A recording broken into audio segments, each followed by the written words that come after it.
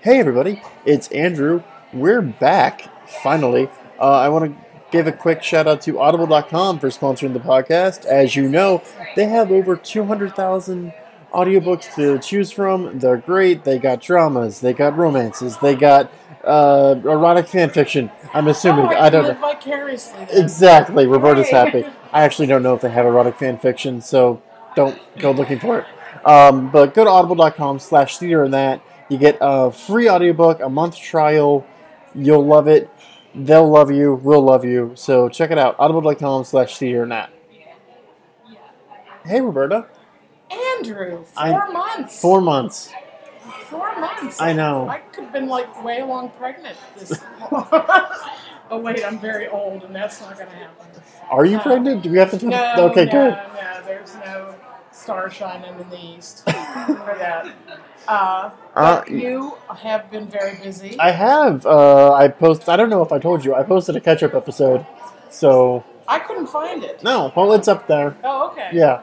Okay. I bought a house. I was actually just there spackling and painting and installing a wall. I had to drill through a metal door today. Oh my God. I know. I didn't burn the house down. I have no clue All how. the testosterone dripping off of you, boy. Okay, on that note, let's just get into this. Power drills. Steve, start the music.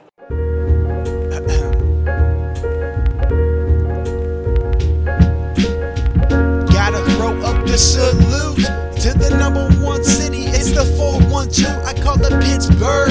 Andrew is here to tell you a word or two. His middle name is Peter. He brought Roberta along to talk about some theater. Steel City acting so hot it might break the heater. Even the greeter can act, and we can rap a lot on the track. And as a matter of fact, so can Roberta and Andrew. In this city, there is nothing that you can't do. So you might as well sit back, open up your ears so you can hear good crap. And relax, cause it's the podcast, Theater and That. Hey everyone, it's Theater and That. I'm Andrew Wolf. As always, is the lovely Roberta Hans joining me. That Hello. sentence made no sense. You can tell it's been a while since we've done this. Shall we just get into it? Absolutely. Our guest today is Spencer Whale.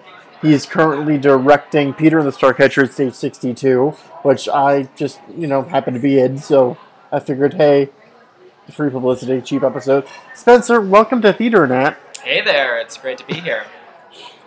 So let's just get into it. Spencer, how did you get involved in theater? Were you in it since you were growing up? Or? How did I get involved in theater? Well, I'm actually able to trace that really easily.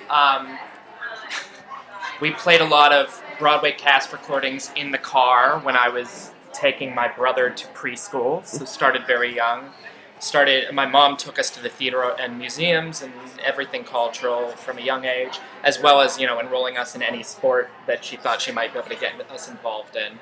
I started doing a little bit of acting in elementary school, bit parts in, little theater school shows, and then it became clear that was sort of difficult to be ferried back and forth from, and it cost a lot of money, and I just sort of gracefully bowed out and said, you know what, I'll come back to this in junior high. Did every junior high and high school musical and play.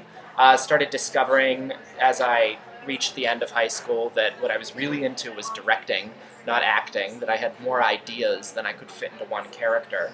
And though I had always been advised and sort of made to understand that theater was a hobby and not a way of living, not an entire career, my family started to support me and realized that the architecture career that I had been preparing for wasn't really where my passion was, and that I should go study theater. So I went off to Cornell, studied directing, and started freelancing. And here I am now back home in Pittsburgh doing what I love.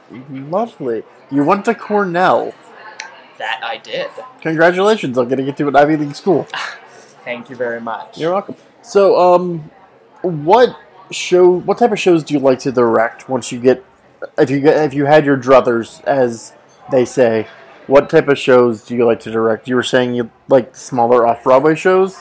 Absolutely. Well, I like to say that my work is mostly split between the classics and new plays. The classics meaning way back, I'm talking Shakespeare, I'm talking maybe a little bit of Greek tragedy. I'm talking Moliere, Commedia dell'arte. Pieces that have been revisited and worked their way into the fabric of our culture. I love to tear those open and tell relevant modern stories in exciting new ways. And I love to develop new plays with living playwrights. So I think there's something great about being the 700th production and being the first production. I like plays that tell relevant stories that our audiences can relate to and that they can walk away from having something to think about in their daily lives that can reflect on choices that they'll make. And I don't think that theater is purely meant to entertain. I think that there's a responsibility of every show to engage and in some way entertain its audience. Even the Scottish play, we have to have fun amid all the gore for us to pay attention. And same with Hamlet, we've got to love the guy before we can watch him go on this epic journey of indecision. But I think that theater is still an art form that can challenge its audience. It's not all Michael Bay films. So that's what I mean when I say I gravitate towards the off-Broadway stuff. The shows that I tend to enjoy on Broadway are usually transfers from a smaller, more artistic theater that just happened to get the sort of attention it needed to go commercial. Gee, I wonder what show you could be talking about. First off, Michael Bay, I agree with you there. He needs to go. We don't need, what is it, a fifth Transformer movie? Yeah. Why? They've got a writer's room put together for another 20 years of Transformers films, too. Don't tell me that. Oh, no. They have everybody in Hollywood working on those now. Is Mark Wahlberg going to be in all the rest of them? Or? Oh, I'm sure. Okay. He can't do the underwear modeling anymore, so it's the only thing keeping him afloat. Well, that and, stopping terrorists. Or stopping... What was the big villain in Deepwater Horizon? I don't know. Yes, oil rig blowouts. Yeah. He did a tragedy porn trilogy there with Patriot Day, Deepwater Horizon, and the other one. And then he went into therapy for all that depression. So. Oh, that explains a lot. Yeah, that's just my opinion. Don't sue me, Mark Wahlberg. Oh yeah, he is coming to Pittsburgh.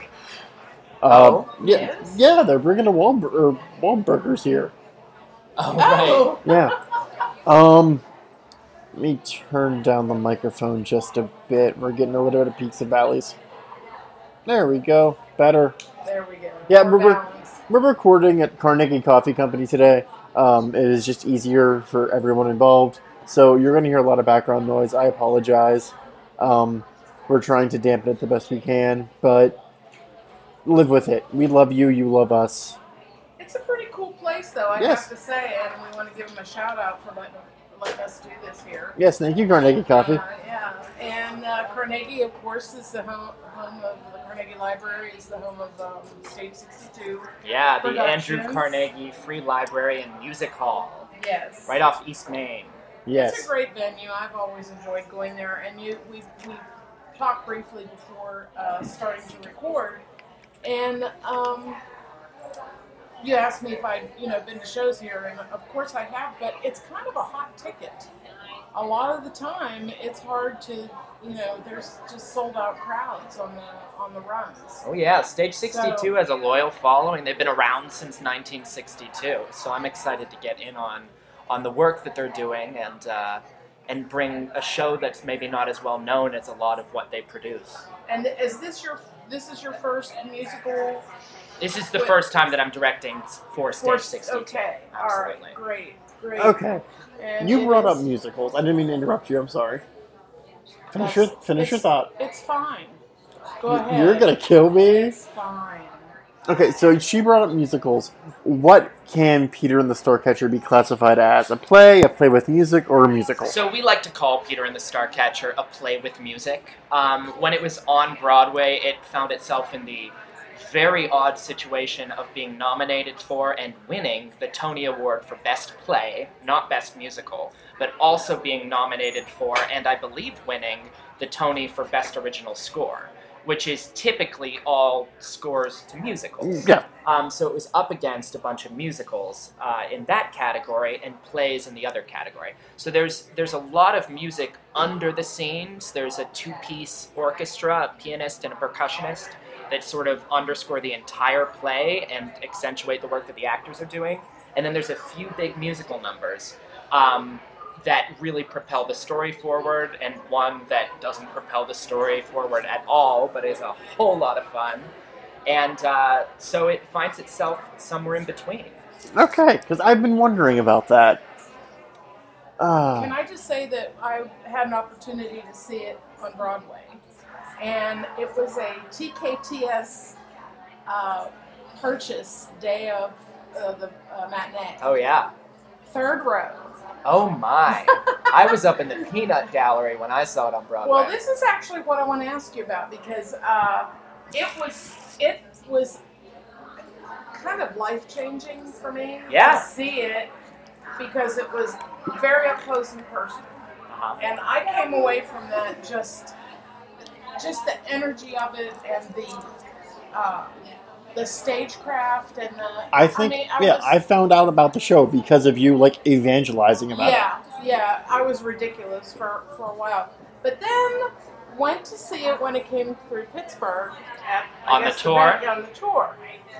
Was in the very back of it, and honestly didn't even have anywhere near the same experience. Couldn't hear, couldn't really see. There's so much of it that is so intricate.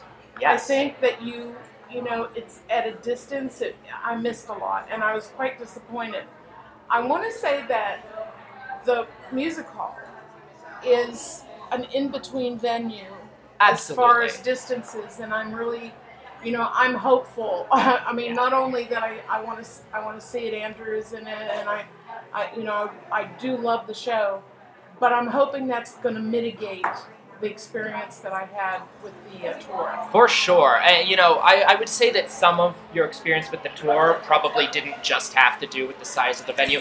Was it at Heinz Hall or the Benedum? At the Benedum. I mean, the I thought it was Benedum at swallows Heinz. everything. And it swallows every show.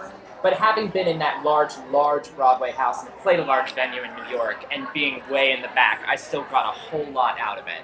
And I think part of the challenge with mounting Peter and the Starcatcher and doing it properly, because now I've seen a couple of productions that haven't quite hit it out of the park since that, is that they got this really talented ensemble of actors and 2 directors and a book writer and then 2 novel writers who wrote this great series of young adult novels that this sort of adult show is based off of. This play is incredible because it works for people of all ages.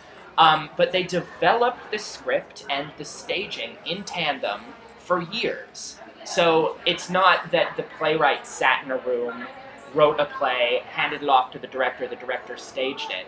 The staging influenced the text as much as the other way around, and the actors brought it to life. Christian Borle, who won a Tony Award for playing the pirate captain Black Stash, developed that role, and it was written to suit his comedic persona. And so it's difficult to build the show from the ground up and have that devised nature and capture what they did, because you can't just copy what they did as an ensemble. Our challenge is to find our own way into Peter and the Starcatcher and create something as exuberant and as hilarious that capitalizes on our cast's specific talents. And sometimes I find the problem with a tour is it's the responsibility of that tour to do the staging exactly how it was done in New York. So they're doing Black Stash the way that Christian Borle did it and won his Tony, but it's not Christian Borle. Right. So sometimes I think that those subsequent productions would benefit from a little bit more looseness. A lot of the cast members, a lot of people who have seen the show that I've talked to, all had the same response, that they think that a lot of the play is improvised. There's so much about the show that is so unexpected, and these anachronistic jokes that come out where suddenly, we'll be in 1885 and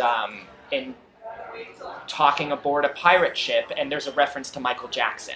and it comes out of nowhere. And that original cast was so talented and so sharp that I assumed they were coming up with those jokes on the spot. And I would fear that maybe something like the national tour would have lost the air of spontaneity. And that's something that we're really trying to keep alive in the room for our production at Stage 62. Just as a personal aside to that, that's kind of my opinion of most of the tours that come through Pittsburgh. I feel like we're at the end of their tour. That is, with almost no exceptions over the last 7 or 8 years when I've gone to CLO stuff and those tours that come through, I just feel like it's the end of their tour, and it is a lot of the times it shows, and that's unfortunate because, Pittsburgh audiences are, they have their eyes open, their minds open, and their wallets open. Yeah. To be there, and sometimes I think it just doesn't pan out the same way. So, but that's just my personal side to it. And I'm not trying to interrupt you, Andrew. I'm not saying anything. Go ahead. I'm also very curious what you think, and not as a criticism of anything, but I'm wondering what you think about all of the Peter and the Starcatcher shows that are being mounted by different, area theater companies. Yeah. This kind of happened. I was extremely surprised, and I guess it's just a matter of it being, the rights being available and people snapping them up as they could. But it seems like there's a lot in this season. Look, Peter and the Starcatcher is one of the most influential plays, American plays of the last decade. It premiered off-Broadway, it went to Broadway, it sent a shockwave through the entire theater community and ushered in this entire new wave of story theater. Story theater being this really incredibly theatrical style of theater where the actors tell the stories with their bodies and their voices and their creativity and ingenuity. Instead of large set pieces rolling on from the side of the stage, we create all of these different locations in a ship with a few lengths of rope. And after that came productions like The Curious Incident, The Dog in the Nighttime, which took the same principles, the same story theater magic, and glossed it over with a more sort of neo-futurist look. But you've got everything that Peter and the Starcatcher was built on under there. So it makes sense that once these rights sort of went public for regional theaters, everybody wanted it. And so we are one of a few productions. I had the privilege of seeing the University of Pittsburgh production that happened a few weeks ago, and Gianni Downs, who's my scenic designer for the upcoming production of Big Fish that I'm directing for Front Porch Theatricals that'll go up at the New Hazlitt this summer. He designed their production, and so we have a really lovely relationship with their production in which we've been able to borrow some of their props that they used so that we have them to play with in the rehearsal room. And it was great to see a bunch of students put on the show. And something that they did that was really interesting was the piece is written to be performed by 12 actors who do a lot of doubling. And to open the show up to more performance opportunities for their students, they created a larger ensemble. So one of the aesthetic choices of the piece is that all of the actors narrate themselves as well. So Molly, the lead girl, she might be in the scene and talking to her scene partner and then look out to the audience and explain what she's thinking, which is a really fun, playful way to let us in on what things are going on very immediately. But when you expand the cast, they ended up taking a lot of that self-narration and giving it to other actors. So my attention was spread a little bit thin, but I enjoyed seeing a different take on the piece, that because of what they wanted to do for the university students, they had to put their own spin on the piece because they were changing the aesthetics. Then we have, well, I don't want to name the theaters that are doing the competing productions of Peter and the Starcatcher, but I have friends involved with another production that's happening. Their staging is going to be very different than ours. They have a very different space. We've got a very different cast. But, my goal going into casting this play was I want to get the saltiest, most ragtag band of sailors and pirates to tell this story. I want to really focus on the thematic choice to have one girl in the cast who plays the lead character, Molly Astor, who's one of the most badass heroines that we've seen on the stage in recent memory, and to surround her by an ensemble of men, and to watch her lead that band. And I noticed that a lot of the other productions happening in the area, they've cast more women, which is awesome, and I totally support, and I was open to it in our casting process. But I was really glad that we had the men show up that I needed to get a cast of 11 men and one girl to lead the cast, because I think it really makes her shine and speaks to the themes of the play, which very much, the opening scene, it's extremely comedic. It's a prologue where the actors come out and talk directly to the audience. And one of the first things that Molly says is, when I was a young girl, I dreamed of flying. And everybody looks at her and says, I thought only boys dreamed of flying. So there are other productions, they're making other choices, and what we're trying to do is really capture the intention of that original production, of the team that devised it originally, and what made that production such a hit. Because more so than other plays, I don't think Peter and the Starcatcher won the Tony for Best Play because it had the best script on Broadway that season. It won the Tony for Best Play because it had the best production on Broadway that season. The direction was as vital to why that play was a success as the words on the page. So I'm, as a director, trying to go back and understand all of the choices that Alex Timbers and Roger Rees, two very different, very talented directors who collaborated on this project, made, and translate that for a new cast and a new space and new production. Well, I think this is going to be an extremely unique opportunity for Pittsburgh audiences to try them out, to see that it comes down to a directorial perspective, that it comes down to the cast and the chemistry with the cast and the ability of the cast. We have really, and I've always said this in our podcast, that we have 46, I think, production theater companies in the Pittsburgh area. Yeah. But it's actually a very small community when you start interacting with actors and directors and people that have done this show at this place. And I think that just is really going to offer Pittsburgh audiences. This would be something like we could do a Peter and the Starcatcher, viewing tour, and then quizzes. I don't know. We could do quizzes, or that's going to provide audiences that choice and start seeing that there's different ways to do different things, and I'm really excited about it. I was not looking at this as like this theater company's going to do it better, or this. I think they're just going to be different. Yes. And it's going to offer such choice for the Pittsburgh audience. I think it's going to be a lot of fun. I can't wait to see what other people do with the play. Ours is going to be the best production. Of course. Come and see ours. But it's funny what you say about the community being so close-knit. I ran into the artistic director of one of the other theaters who's doing this play at Starbucks, and we started catching up because we've done some work together. And I mentioned that I'm directing Peter coming up, and she goes, "Oh, Stage 62 told us that they nabbed some hotshot, overqualified New York director who was coming in to do it." And I was like, "Yeah, well, I guess that's me." So we're going to have a lot of fun. And I will say that I think what makes our cast so special is that we have such a breadth of talent coming from different backgrounds.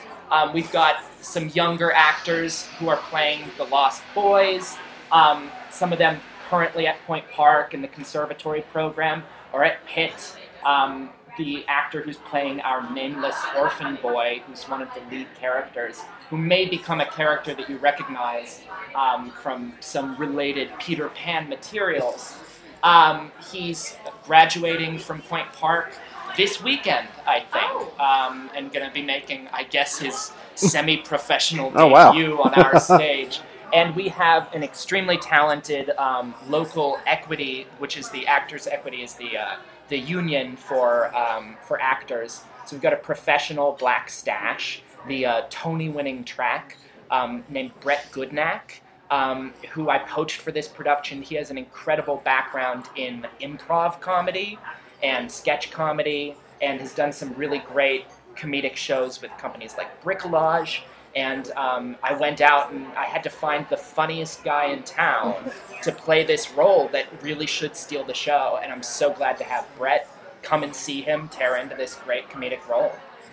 It is a fantastic role. And Oh my God. everyone, like, working within the cast, being, if I can say this, I honestly don't think besides me, there's a weak link in the cast. Mm-mm.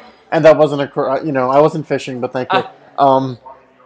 It's such a pleasure to go in to rehearsal every day and just see what we come up with doing this show. Yeah. This is gonna be the most physically demanding show I've ever done. Because we're lifting things, we're making things with ropes.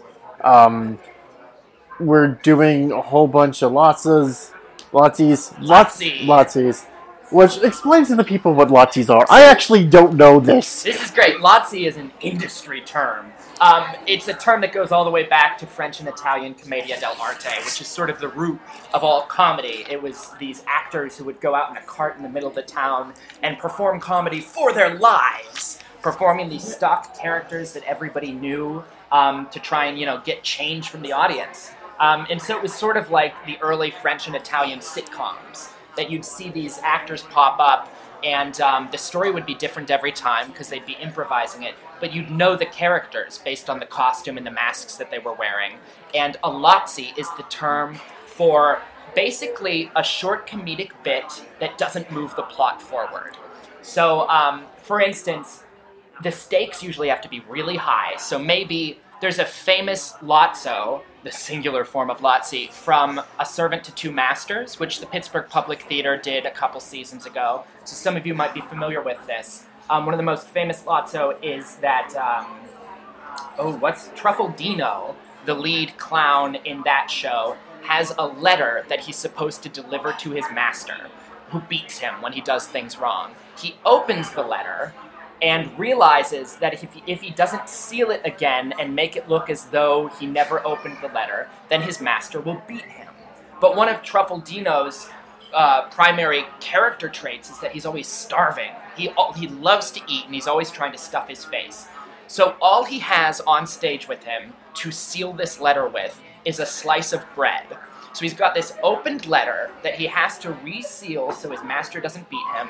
He has one slice of bread, and he's got to use that slice of bread to make the letter look like new.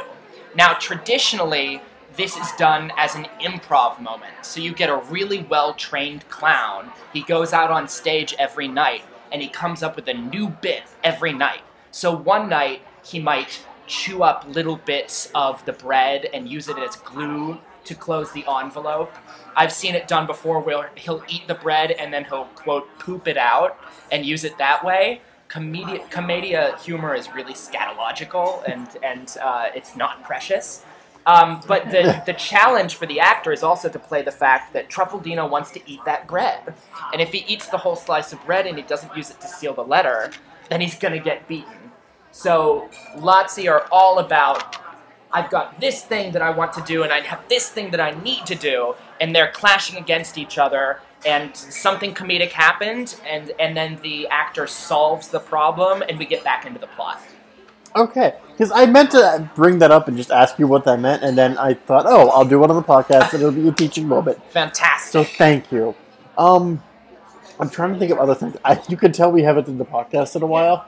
Because I'm just like... After Peter, you're doing the Big Fish. Front Porch production of Big Fish. Yes, I'm very excited. Have they had auditions for that yet? Yes, we just sort of announced the cast online last week. They've got their production of Violet coming up a little bit before Big Fish, so they've been advertising that as well. But our cast is going to be led by Broadway actor Billy Hartung as Edward Bloom. I was talking to another theater artist in town about Big Fish when I got the job, And he looked at me and he said, "Yeah, but who plays Edward?" It's a role that was specifically written for this incredible Tony-winning actor, Norbert Leo Butz.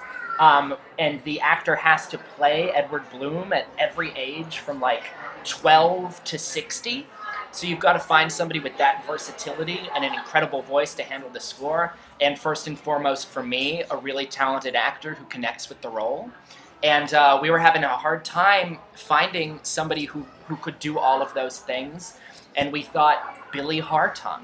Billy was in the original Broadway casts of Footloose and Sideshow, and he's in Rob Marshall's Best Picture winning film version of Chicago. He's an incredible actor, dancer, singer, and we sort of pulled him out of retirement to come on stage. He's got 6 kids, he's a family man, he's been raising them, and we got in contact and said, "Would you like to audition for this role?" And his kids said, "We want to see you play Edward Bloom." So we said yes, he came in, we worked on it, we cast him, and I'm having a great time already in pre-production collaborating with them. That's awesome. There was an article that I saw on Facebook about one of your biggest pet peeves, bringing New York actors in to Pittsburgh. And I think this is excellent jumping off point for that. Absolutely, and I'll jump in right away Go and ahead. say that Billy Hartung is a Pittsburgher. Exactly. First and foremost. And it's lovely to see people who, start their careers here and are able to go back to New York. But Billy decided that what was really important to him was to settle down and raise a family. So he's passed on a lot of offers to come back to New York and even on projects in Pittsburgh. We really didn't think that we were going to be able to convince him to do it. But once his kids got on board, that's the kind of guy he is. He's just one of the nicest guys I've ever met. So it's great to see somebody who's such an integral part of this community find that sort of success on Broadway and be able to bring that come back to Pittsburgh, rather than us going and casting in New York. So we've got an all-Pittsburgh cast. Everybody, some of the younger cast members, didn't come to Pittsburgh until university, but they're Pittsburghers now. And so we cast the whole thing out of Pittsburgh, and it'll be a great show. Fantastic. I love Pittsburgh actors. We have such a talented, small, intricate, incestuous, talented base here, and it just makes me so happy to see local actors who have either starting out, coming from Point Park, such as Boy and Peter, or have gone to Broadway, done incredible work there, and then coming back, such as Billy Hartung, just working to create, I think, one of the most vibrant theater communities around. Absolutely. Exactly. And actors come back because they love Pittsburgh. These actors who did go to school here at one of our great theater universities, they look for auditions in Pittsburgh so that they can come back because they love the town. We've got a great city. Exactly. I mean, hell, Jeff Goldblum came back and did The Music Man. Yes, we did. I remember I was a kid when I saw So was I. I loved it. And I hear wait. questionable things about it. You but loved that? I did. I was all about it, but I was, I don't remember almost anything about it except that I was seeing the guy from Jurassic Park in The Music Man, and that he was great. But I still love Jeff Goldblum. Oh, I still love Jeff Goldblum too. I'm excited for him in Thor, but Yes. because I think that's what he does best. The only thing I remember about The Music Man was his fiance. I think they're still together. Was playing Marion. And he was doing this weird thing with his voice. Oh, really? Yeah, I'm not sure if it was just the evening I saw it or what, but he was doing this weird, capitulating it randomly. I can't even do an imitation of it. It is just so random, and I'm just like, this is gonna sound horrible, but I think I realized that's the first time. Oh, you can make wrong choices. Yeah, I don't want to date myself too much, but I think I was a little bit younger than you were when it happened. I don't even remember how old I was, and so I have You're very like, little what, 25? memories. A lady never tells her age. Oh man. Forgive me, listeners, if I'm, seem down. I just came from, like I said, painting and installing locks, so I'm tired. Roberta, take over for a bit. I'm delighted that you were able to join us Yes. today, and I hope this is a little bit, of more welcoming you back and to working here, and I hope we see more of you and more of your productions. I'm very excited to hopefully get a ticket to Are you trying to hit me up for comps on air?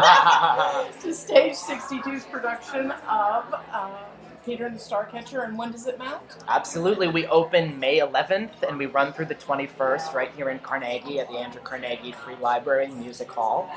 Tickets are reasonably priced. Go online, buy them now. Stage62.com. That's the word stage, S-T-A-G-E, the number 62.com. And get your tickets. Yeah, there'll be a link on there. I'll post promo photos from the show. Who did them again? Who did? Oh, we got Michael Cannon did a great photo shoot. They are with us fantastic. Just the other day. Really proud of those. Yeah. So I'll post those on the website. I will post the link to tickets on the website. So by website I mean Facebook page, because we're cheap and I'm not paying Squarespace. And we'll also do a shout out when Big Fish comes out. Yeah, definitely. When Big Fish comes out, we'll and do it. don't forget Violet, that's opening at the New Hazlitt. Absolutely, that's a great piece, directed Exactly. by Robin Parrish, who's a friend and a talented director as well. And, I don't think that I've stressed it enough, but we all know and love the characters from Peter Pan. And what Peter and the Starcatcher does that's so amazing is we start out with this ensemble of characters that we don't recognize. And in surprising ways, without giving away how, by the end of the show, you're going to be right where you started in Wendy's bedroom. Exactly. And it's a really fun journey to get there. It's so fun. And you brought up Commedia dell'arte being very scatological. My character, Alf, he's so many fart jokes. We're not afraid of the fart jokes. We're not afraid of the fart jokes. I'm definitely not afraid for a cheap laugh. And we're not afraid of intellectual jokes about the rise and fall of the British Empire. Exactly. And difficult, messy colonialist themes. So there's something for everybody in this play. Exactly. So I think we're going to cut it off. It's going to be a short episode this week. So thank you for listening. As always, TheaterNet is a production of Cypher Eye Media. It's been recorded, edited, and executive produced by Stephen Kroner and produced by Roberta Hans and myself, Andrew Wolf. Follow Roberta on Twitter at HansRoberta. Follow me on Twitter at Caesar, CEASAR209. Follow the podcast at TheaterNet. Are you on social media at all? I'm not on Twitter. Oh my god. You need to get on Twitter. No, I have people who do that for me. I was going to say, because then you could follow different actors and then... Well, I've got to get my website up and running. Oh. This is where I'd plug my website, but You don't have one? I have the domain name. SpencerWhale.com will go live eventually. But I've been shuffling my feet on putting it together. Dude, Squarespace, I make a joke, but... I've been dabbling on Squarespace and Wix, and this isn't interesting for your listeners at all.